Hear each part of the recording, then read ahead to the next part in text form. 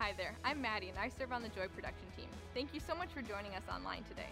Through taking the time to listen to this message, we pray you'll not only come to know more about God, but you'll come to know more about yourself as well. Once again, thank you for joining us, and we hope you enjoy today's message. All right, well, good morning. It is so good to be with each and every one of you. For those of you that are joining us online, I just want to welcome you. And for those of you joining us live right here in St. Cloud, thank you so much for being with us today. Last week, Pastor Brian drew our attention to Acts chapter 2 and 4 different things that the early Christians ended up devoting themselves to. And the first one was the apostles' teaching. Now, I think it's important for you and I to understand that at this time, there was no New Testament. There was no red letter words of Jesus. Everything was passed on by word of mouth. So by word of mouth, Jesus taught the disciples, he trained them, grew them up, and then the disciples become the apostles. And then by word of mouth, they taught and trained and discipled the early first century Christians. So as they're hearing things for the first time, like forgive your neighbor and forgiving your enemies, when they're hearing things for the first time like the prodigal son or the Good Samaritan, these things just kind of grew inside of them. They internalized them, and then they didn't only just internalize it, they ended up applying it to their life, because they wanted to live a life in honor of the one they called their Lord and Savior, who is Jesus Christ. So they devoted themselves to the apostles' teaching. They also devoted themselves to fellowship. Now, in my opinion, fellowship is kind of a pretty churchy word, so we can kind of look at it as just hanging out, doing life together with other people. Now, we might think devoting yourself to hanging out and doing life with other people doesn't seem that hard. Like, why would you have to devote yourself to doing that? I'll ask you a question. Have you ever, as a family, tried to make plans to hang out with another family? You realize that you got to look at your schedule, and then you got to look at your spouse's schedule if you're married, and then you got to have them look at their schedules, and then hopefully you can decide on kind of a time frame you can hang out in, potentially a specific day, and then you got to think, what are we going to do? What are we going to do together? Are we going to eat? Please help us to eat together. Is anyone allergic to anything? And then once you've got to that point, depending on your stage of life, do we bring the kids or don't we bring the kids? Sometimes it's easier to bring the kids. Sometimes it's easier to just leave them at home, isn't it? So there's this devotion to fellowship that we need to have with one another. And then on top of that, whenever people get together, sometimes someone says something that ends up offending another person. Have you ever witnessed this before? You know, you're all hanging out, all having fun, maybe you're joking around, and then someone says something, and it's like, ooh. Now, in other circles, there might be a knockdown, drag-out fight, screaming, yelling, pulling hair, all of that type of stuff. But as Christians, we're more mature than that. So we just decide we're not ever coming again. We're just like, you know what? I'm done. I'm never coming to this again. You offended me. That's it. But what we are supposed to do as we're devoted to fellowship, we say, wow, that hurt. And I'm going to process it, and potentially I'm going to end up speaking to you about it. But because I'm committed to this fellowship thing, you and I are going to get through this together, and then we're going to move forward. The early first century Christians also devoted themselves, it says, to breaking of bread together. Now here we got food again, and again, food is awesome, but I think a better idea of what is taking place here is that they're really talking about communion. Now, communion involves a lot more than just taking a piece of bread and drinking some juice. It also involves the person sitting themselves before God and just say, search me, O God, and see if there's any wicked way in me. If there's anything wicked in my actions or my inactions, or if there's anything wicked in my motivation for my actions, please help me see those things. But on top of that, help me work on those things. So when you have a group of people these early first century Christians, on a continual basis, sitting before the presence of God and just saying, Lord, is there any wicked thing in me? And if there is, help me to make those adjustments. Doesn't that create a beautiful place, a beautiful group of people to end up being a part of? They also devoted themselves to prayer. Now, you probably have some type of concept of prayer. I like thinking of prayer as being a conversation between you and God. And the only thing I'm really going to point out here is just make sure it's a conversation between you and God. If you do all the talking, really what you're doing is you're lecturing God on all the things you think God is supposed to do. Just keep in mind, God might sort of have a little honey-do list for you and me to do as well. So it's a conversation. At the end of Acts chapter 2, there's this verse 47 that says, and God added to their number daily those who were being saved. He added to their number daily. And this is what kind of comes to my mind. They grew. They grew, they grew, and they grew. Not just by addition, but by multiplication. And they just kept on growing, and they just kept on growing. So I'm thinking, wow, this is incredible. It inspires and challenges me. But I only don't think, wow, I think how. How did this take place? How did they end up creating such an environment where their numbers were added to daily? And then some thoughts came to my mind that I want to share with you today. It's that they were practicing their beliefs, not only just in the temple, but they were practicing their beliefs in real life. The practicing of being friendly or being a servant or loving your neighbor was not just limited to the times they were in the temple. This is something they actually did. Being a Christian was not something that they just decided that they kind of, did on the side. It was something that they were. It took up their very being. And also, the work that God was doing in their life, they allowed that work to then affect the people that they were around. They allowed it to rub off on the people that they interacted with. Because if we only allow the presence of God to rub off on the other people that we're interacting with at church, then the only people that are going to be affected by the presence of God in me and in you is the people that are already here. But if we allow that work in us to then rub off on other people, then something special can really take place. For the past few weeks, maybe several months, we've been really intentional as a church of doing some things that helps us be more like that. You've heard a lot of Serve Day. I was thinking about it. You've probably heard as much about Serve Day after Serve Day as you have beforehand.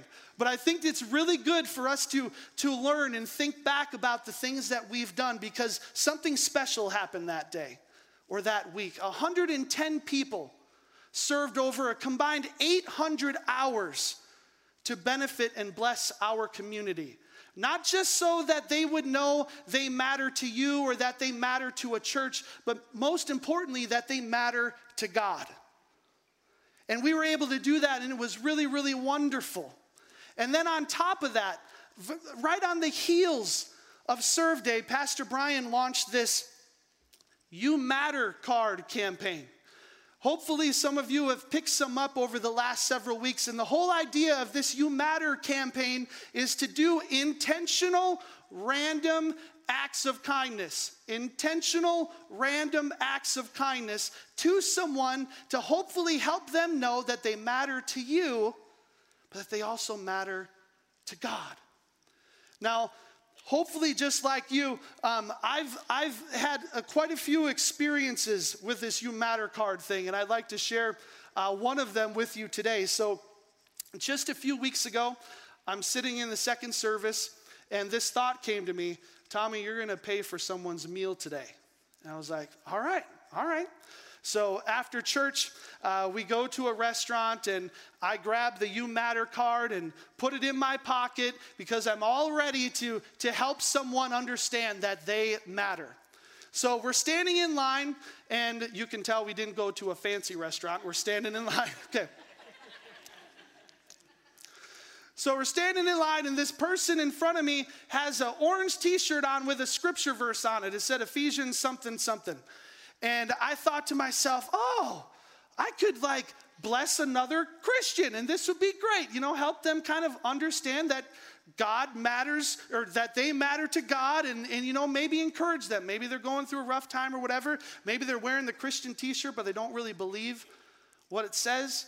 So they're standing in line, and then another line opens up. So Angela and I, we go to this line, and here they are. They're ordering their food, and we're just starting.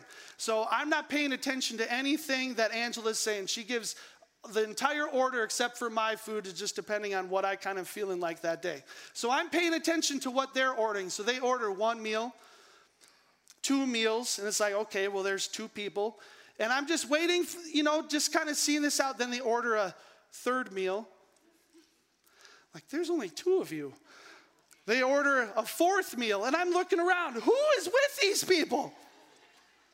By the time they're done, their bill is more expensive than what our family of 5's bill was. So I did what any normal person would have done. I let them pay for it.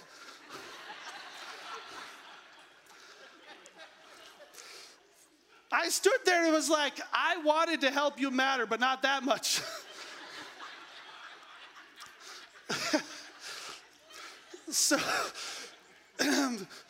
So Angela's finishing our order, and we have some different things like, extra pickles on this and no gravy on this, put shredded cheese. So it takes us a while up there. So another couple comes up, and this just 2 people, they're an older couple, and I thought, okay, this is the people I'm supposed to go with. So they give their order, 1 meal, 2 meals, and they said, then that was it. And I said, perfect. So I went over by them, I tapped them on the shoulder, and I said, hey, I'd like to pay for your meal today. The wife looks at me, she goes, why? It's like, I don't know. I was trying to come up with a reason, so I told her, well, I was in church today and just felt like I really wanted to do something nice for someone. And as I'm doing this, the guy has his wallet out and he's putting the cash on the counter. And I'm like, dude, this goes against everything that I'm trying to do for you. And then he looks at me and he goes, well, it's already done. And I thought, what? It isn't supposed to be this hard. I'm just trying to help someone understand that they matter, that God loves them, and I can't even give a card away. And it was so disappointing to me, but here's the thing that kind of came to me. I realized it's simple, but it's not easy. It's simple, but it's not easy. And this really shouldn't come to a surprise to us because Pastor Brian's been telling us this for years now. It's simple, but it's not easy. And if we were to go to look in Scripture and some of the interactions that Jesus had with the disciples, we would realize that, man, it's simple, but it's not easy. In fact, Jesus had some really fun experiences with the disciples even before they were his disciples. And you realize real quick that he kind of put them in positions where intentionally, where it wasn't simple, or it was simple, but it wasn't easy. So we're going to read about one of them today. It says this in John chapter 1. It says, the next day, John the Baptist was standing with 2 of his own followers. Jesus walked by. John looked at him and said, see the Lamb of God. John's 2 followers heard him say this and then followed Jesus. Now, here's what I picture in my mind, all right? So these 2 guys are following Jesus, and they're adopting the principle that everyone adopts when you're trying to follow someone. You don't follow too close because otherwise they're going to notice. And you don't follow too far away because then you might lose them. So they're just following Jesus, going to try to see what Jesus is doing, all of that type of stuff. And then it tells us that Jesus turns around. And I think the guy's like, oh, what do we do now? And here's the thing. If you want to know if someone's following you, just abruptly turn around and stop and look at them. If they stopped too, they were following you. If they don't stop, they're just going to walk past you like you're just a weirdo, and they just keep like, why would that guy just stop in the middle of the road? So Jesus stops, he turns around, and then he asks them a question. He says, what are you looking for? They answered, Teacher, where are you staying? He said to them, come and see. They followed him and saw where he lived. They stayed with him that day. It was about 4:00 in the afternoon. Andrew, Simon Peter's brother, was one of the two who had heard John's words and had followed Jesus. The first thing he did was to find his brother Simon. He said to him, we have found the Christ. Andrew took Simon to Jesus. When Jesus saw Simon, he said, you are Simon, the son of John. Your name will be Cephas. The name Cephas means Peter or a rock. The next day, Jesus wanted to go to the country of Galilee. He found Philip and said to him, follow me. Philip was from the town of Bethsaida. Andrew and Peter were from this town also. Philip found Nathanael and said to him, we have found the one Moses wrote about in the law. He's the one the early preachers wrote about. He is Jesus of Nazareth, the son of Joseph. Nathanael said, can anything good come out of the town of Nazareth? Now, Nathanael's response could seem kind of weird to us. Like, why would Nathanael, when he hears his friends say that he found Jesus, the Messiah, why wouldn't Nathanael be all excited? He's like, can anything good come out of Nazareth? Well, the reason why we're kind of confused about that is because we don't fully understand the culture at that time.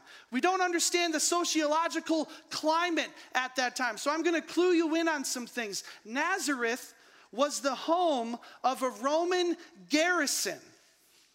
And as a result of that, the Jewish people didn't like Nazareth. They despised Nazareth. Because whenever they heard of Nazareth, they just thought in their mind of the occupying force in their land, the Romans. On top of that, Nazareth did not have a good moral climate about itself. Sure, there were Jewish people there, but they weren't really Jewish people. They weren't practicing their faith. So Nathanael responds to Philip and he says, can anything good come out of Nazareth? And then Philip responds by saying, come and see. Come and see. So when I read this just a few weeks ago, there was a pattern that stuck out to me that I'm hoping that I can kind of lay out for you so that you can grab hold of it too. So these two guys, they start following Jesus. Again, not too close and not too far away. And then Jesus looks at them and says, what are you looking for? What are you looking for? Think about this. The Son of God looks you in the face and asks you a question. Where are you staying? And I think, what a bozo question is that? You have the attention of Jesus and you go, where are you staying? And then Jesus responds with a come and see. Come and see. So these two disciples we learn is Andrew and John. So they follow Jesus and they hang out with Jesus. There is no miracles. There's no sermon on the mountainside. There's no walking on water. There's no huge crowds. They're just following Jesus, going to where he's staying and hanging out with Jesus. But something took place that afternoon. That Andrew became so convinced that Jesus was the Son of God, his Messiah, a person the Jewish people have been looking for thousands of years. Hanging out, no miracles, and convinced that this is the one we've been looking for. So convinced that it says the first thing Andrew did is he ran to go get his brother, whose name is Simon at the time, and says, we found him. And then Andrew brings Simon to Jesus. The next day, Jesus is walking again, and he comes across a guy by the name of Philip. Philip, we don't know what he was doing. He was just hanging out doing his thing. And then Jesus says, follow me. Okay. Philip puts down whatever he was putting down and just decides to follow after Jesus. And the same exact thing happens. There's no miracles. There's no Sermon on the Mountainside. There's no thousands of people following. There's no groupies. There's no any of that type of stuff. He's just hanging out with Jesus. And then Philip, after spending a few hours, then runs to his friend Nathanael. And he says, we found him. We found him. It's Jesus of Nazareth. And we know what Nathanael's response was. Nathanael was like, can anything good come out of Nazareth? And then Philip says, come and see. Come and see. And Philip grabs Nathanael and brings him to Jesus. Over and over again, I see this pattern, which hopefully you've seen now as well. Come and see. Come and see. And it's a really, really beautiful thing. It's a beautiful principle. It's a principle that I believe early first century Christians adopted, because how else were they going to let go of their Jewish faith and open their eyes to Jesus and who he was and embrace this new thing called Christianity? How were they going to be able to do that if they didn't experience Jesus for themselves? The sad thing, as I look over history, is I feel as the church, we've kind of lost the come and see principle. And we've more adopted this principle of the doors open. The doors open. If you want to come and see who Jesus is, then the door's open at this time and that time. Show up, grab a seat, and then you can turn around and leave. I hope you come. We've adopted this idea of we'll just give an invitation like, hey, hope you can make it, and then just pray that they do. Instead of what we've seen here represented in these last few verses, we read about them going to someone and then bringing them to Jesus. It's very different than just inviting them to Jesus. So how has this happened? What certain things have taken place that have kind of brought us to this place of letting go of come and see and then kind of embracing this the doors open mentality? And I'm just going to kind of go through a few things with you, and I'd encourage you to think about your own life a little bit and see if maybe you've embraced knowingly or maybe unknowingly some of these things. And then hopefully, prayerfully, you'll be able to make some adjustments in your life. So the first thing that happened was our faith became private. Our faith became private. You know, America, we're open to all types of faith, but you better not talk about it, right? It's only for you. It isn't for anyone else. Pray all you want, do all the things you want, but don't tell anyone else about it. Just keep it to yourself. In many ways, our Judeo-Christian values have found themselves in the closet, while things not Judeo-Christian values have found themselves on the forefront of everyone's thinking and in everyone's eyes. I've told people for many years now, the world isn't changing, the world is just turning. All of the things that we read about in the news and we see that's happening, all the things that are flaunted before us, in the media and in TV and in movies, all of those things existed when Jesus was here on the planet, physically. All of those things were here, but no one talked about those things. No one talked about sex and all of the weird, crazy things about that openly in public years ago. Couples didn't even talk about their own sex life, let alone talking about it in front of the world. So the world isn't changing, the world is just turning. So things that were on the forefront, like our Christian values and praying and doing all these different things, it's turning to where now this is in the closet. Now this is just all out here on display. Our faith has become private. It's gone into a closet. And as a result, our closets have gotten bigger and our witness has gotten smaller. Our prayer closets have gotten bigger, but our witness has gotten smaller. We're like, I'm going to pray about that. I'm going to pray about that. Or we tell her, we hear of some need. We're like, I'm going to go pray about it. Hopefully someone will meet that need, and I'm going to pray that someone does.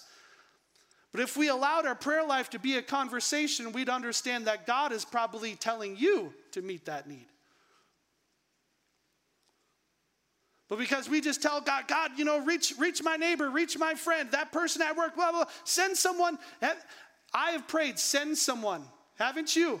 Send someone. Jesus is like, I'm sending you. I'm sending you. So we become real comfortable in our prayer closets, but our witness has just gotten smaller and smaller and smaller. And it's a result of the first thing, because our faith is supposed to be private as far as the world is concerned. So we keep going on. We've lost touch with the world around us. We've lost touch with the world around us. How did this happen? It's something that Pastor Brian has coined for a few years now. We're really good at making a point. We're just not so good at making a difference. The church became something where we were very big and out in the open of all of the things we were against. Why? Because we felt like our Christian values weren't being appreciated or accepted in the world anymore. So we're pushing against that. No, it's wrong, it's wrong, it's wrong, it's wrong. This is wrong, that's wrong. Don't do this, don't do that. And we're trying to do, and as a result, the church as a whole, like internationally, worldwide, the church as a whole has become more famous for all the things we're against as opposed to the things that we're for. And it's like, look, I'm for you, I'm just against this. Doesn't get spoke on because all the world hears is against. And then the idea of us trying to show love to the people around us and helping them understand that they matter is a foreign message to them. Because they think to themselves, there is the church, the Christian people, and then there's all the rest of us. Why are you trying to interact in us? Just stay in your closet. Do your own thing. And again, it's the complete opposite of what we read about in Scripture. We should be adopting this come and see, come and see. The last thing I wanted to point out as far as this is concerned is that many people that consider themselves Christians are lacking a God type of moment in their life where they realize beyond a shadow of a doubt for themselves that God is real, that He sent His Son Jesus to save the world, to save me. You see, first century Christians, they had those God type of moments. They didn't look back to what happened in grandma's life or maybe what happened in their friend's life. They experienced it for themselves. They experienced a very real encounter with God Himself. And as a result, they had a conviction inside of them. Not a conviction as in sometimes it's seen as like, I shouldn't be doing that. I mean a conviction like this is true, this is right, and I'm living according to what I know. When it becomes something that, it was, grandma had an experience way long ago. Or my parents, they brought me to church and I guess this is just what I'm going to do on Sunday mornings. When the rubber meets the road, Pastor Brian shares, when what you want for you is different than what God wants for you, then all of a sudden that conviction isn't there. And you end up taking a path that God never intended for you to take. And we could say, well, whose fault is that? And I really just think it's because we don't seek after it enough to just have an experience of God on our own. And we're caught up with the idea that those experiences need to be miracle related. That it needs to be something incredible, where something amazing happens, where an angel spoke to us face to face, or we saw Jesus, or some miracle. I don't have a hand, now I have a hand. We think it all has to pertain to the miraculous, but when I read this portion of Scripture, all John and Andrew did was hang out with Jesus. All Philip did was hang out with Jesus. And by hanging out with him, there was such a conviction there that we found the one we've been looking for thousands of years. And I'm going to dedicate the rest of my life to him. There's no substitute. There's no substitute for experiencing God for yourself. Now I want you to hear me. Hear this. You can be a Christian. You can serve, you can follow after God, you can help other people follow after God without ever personally feeling like you've ever had this God encounter in your life. If you've been serving God and you haven't had it though, don't be satisfied by existing there.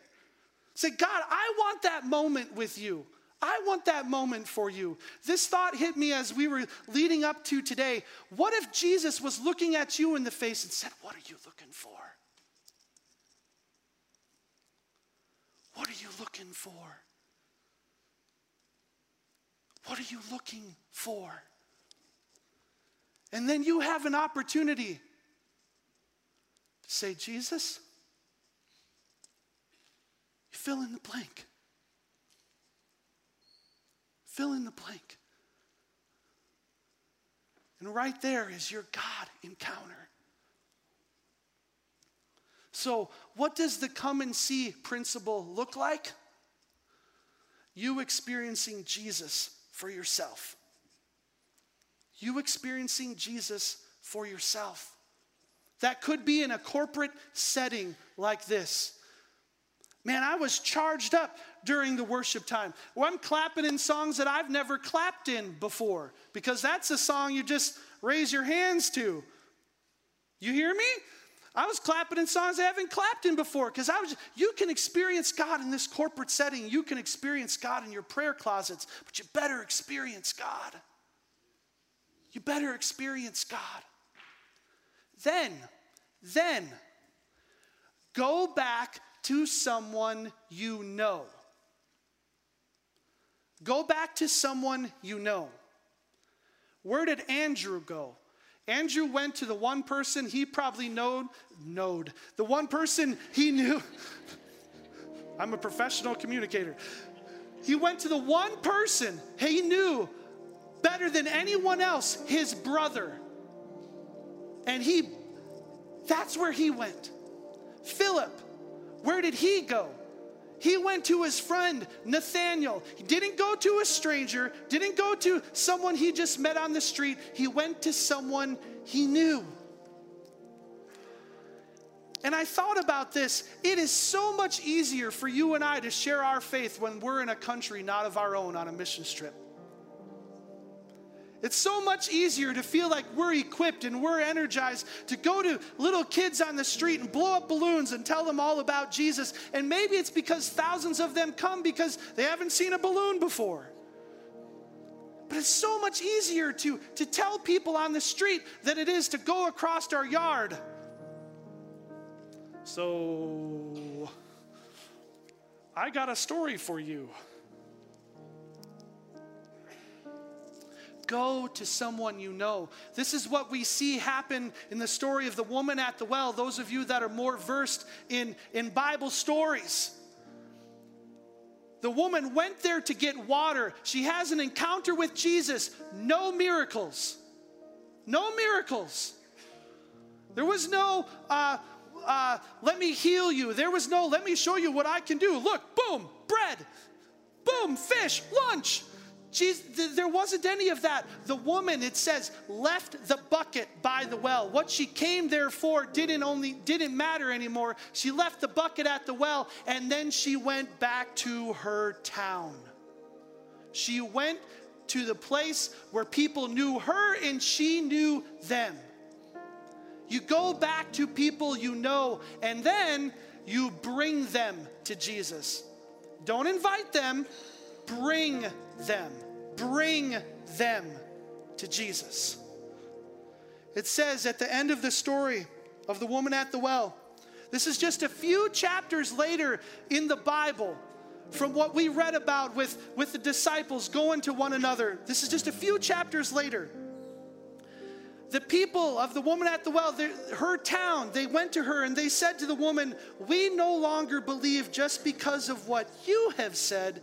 Now we have heard for ourselves, and we know that this man really is the Savior of the world." How does that happen? She had an experience with God. She went to the people she knew, and she brought them to Jesus. It's as simple as that. That's what we see right in front of our eyes as we're reading through the stories of the first century Christians. And I think it can be the story of the Christians today, amen? Of the followers of today. That can be our story, where we experience God. We went to someone that we know, and we brought them to Jesus so they can experience the same thing. That's how God adds to their number day after day after day after day. So, it was 28 days ago today that Pastor Brian launched this You Matter card. 28 days ago today. It is 28 days from now to Joy by George. And maybe over the course of these 28 days, you've had opportunities to give the You Matter card, and I have too. That day, I was in a drive-thru later that evening, and I paid for someone's meal behind me and asked the lady to give her the You Matter card. So I stayed true to some extent of what I felt God led me to do to some extent. But if I'm honest with you, I know I missed it. Because I let a dollar figure stand in between me doing what I really felt God wanted me to do. I had the best intentions. I was prepared, but I just didn't follow through. So for 28 days, maybe you've had the best intentions. You've had the best intentions, and that for some reason you forget, or for some reason you get intimidated, for some reason you get scared, and that's because it's simple, but it's not easy. This isn't going away, by the way. I really think this is something we need to continue to embrace and live out in our Christian life. But now we got another 28 days to arguably one of the biggest events our church has had in 28 years of existence. And we are empowered now. We're empowered now to think about, have I experienced Jesus? Do I need to experience him again? Who can I go to then bring them on that day? And I will tell you, the struggle has been real with me because I'm trying to think about how can I be leading at Joy by George and doing the things I'm doing while I need to bring someone there. And I've been wrestling, trying to figure out, how can I do this? How can I encourage the church to do this if I don't, with all of my efforts, try to do it as well? Because here's the thing, there's many of you that are going to be serving that day. Do not let serving keep you from bringing someone to Jesus. Don't let, I'm serving in kids today, but I really felt like they really needed to hear from Pastor Brian's heart, but I'm serving in kids. They know how to sit in a chair. Bring them 95%. Let Pastor Brian bring them the next 5. Maybe better yet, let Jesus bring them the next 5. And it isn't always tied to this church. You can bring them to Jesus in your home. You can bring them to Jesus across the lunch table at work. Experience him for yourself. Go to someone you know. Bring them to Jesus. Joy by George is a perfect way for you and I to flex our muscles a little bit and do something that the early Christians did. And we're going to see God do something special. Amen.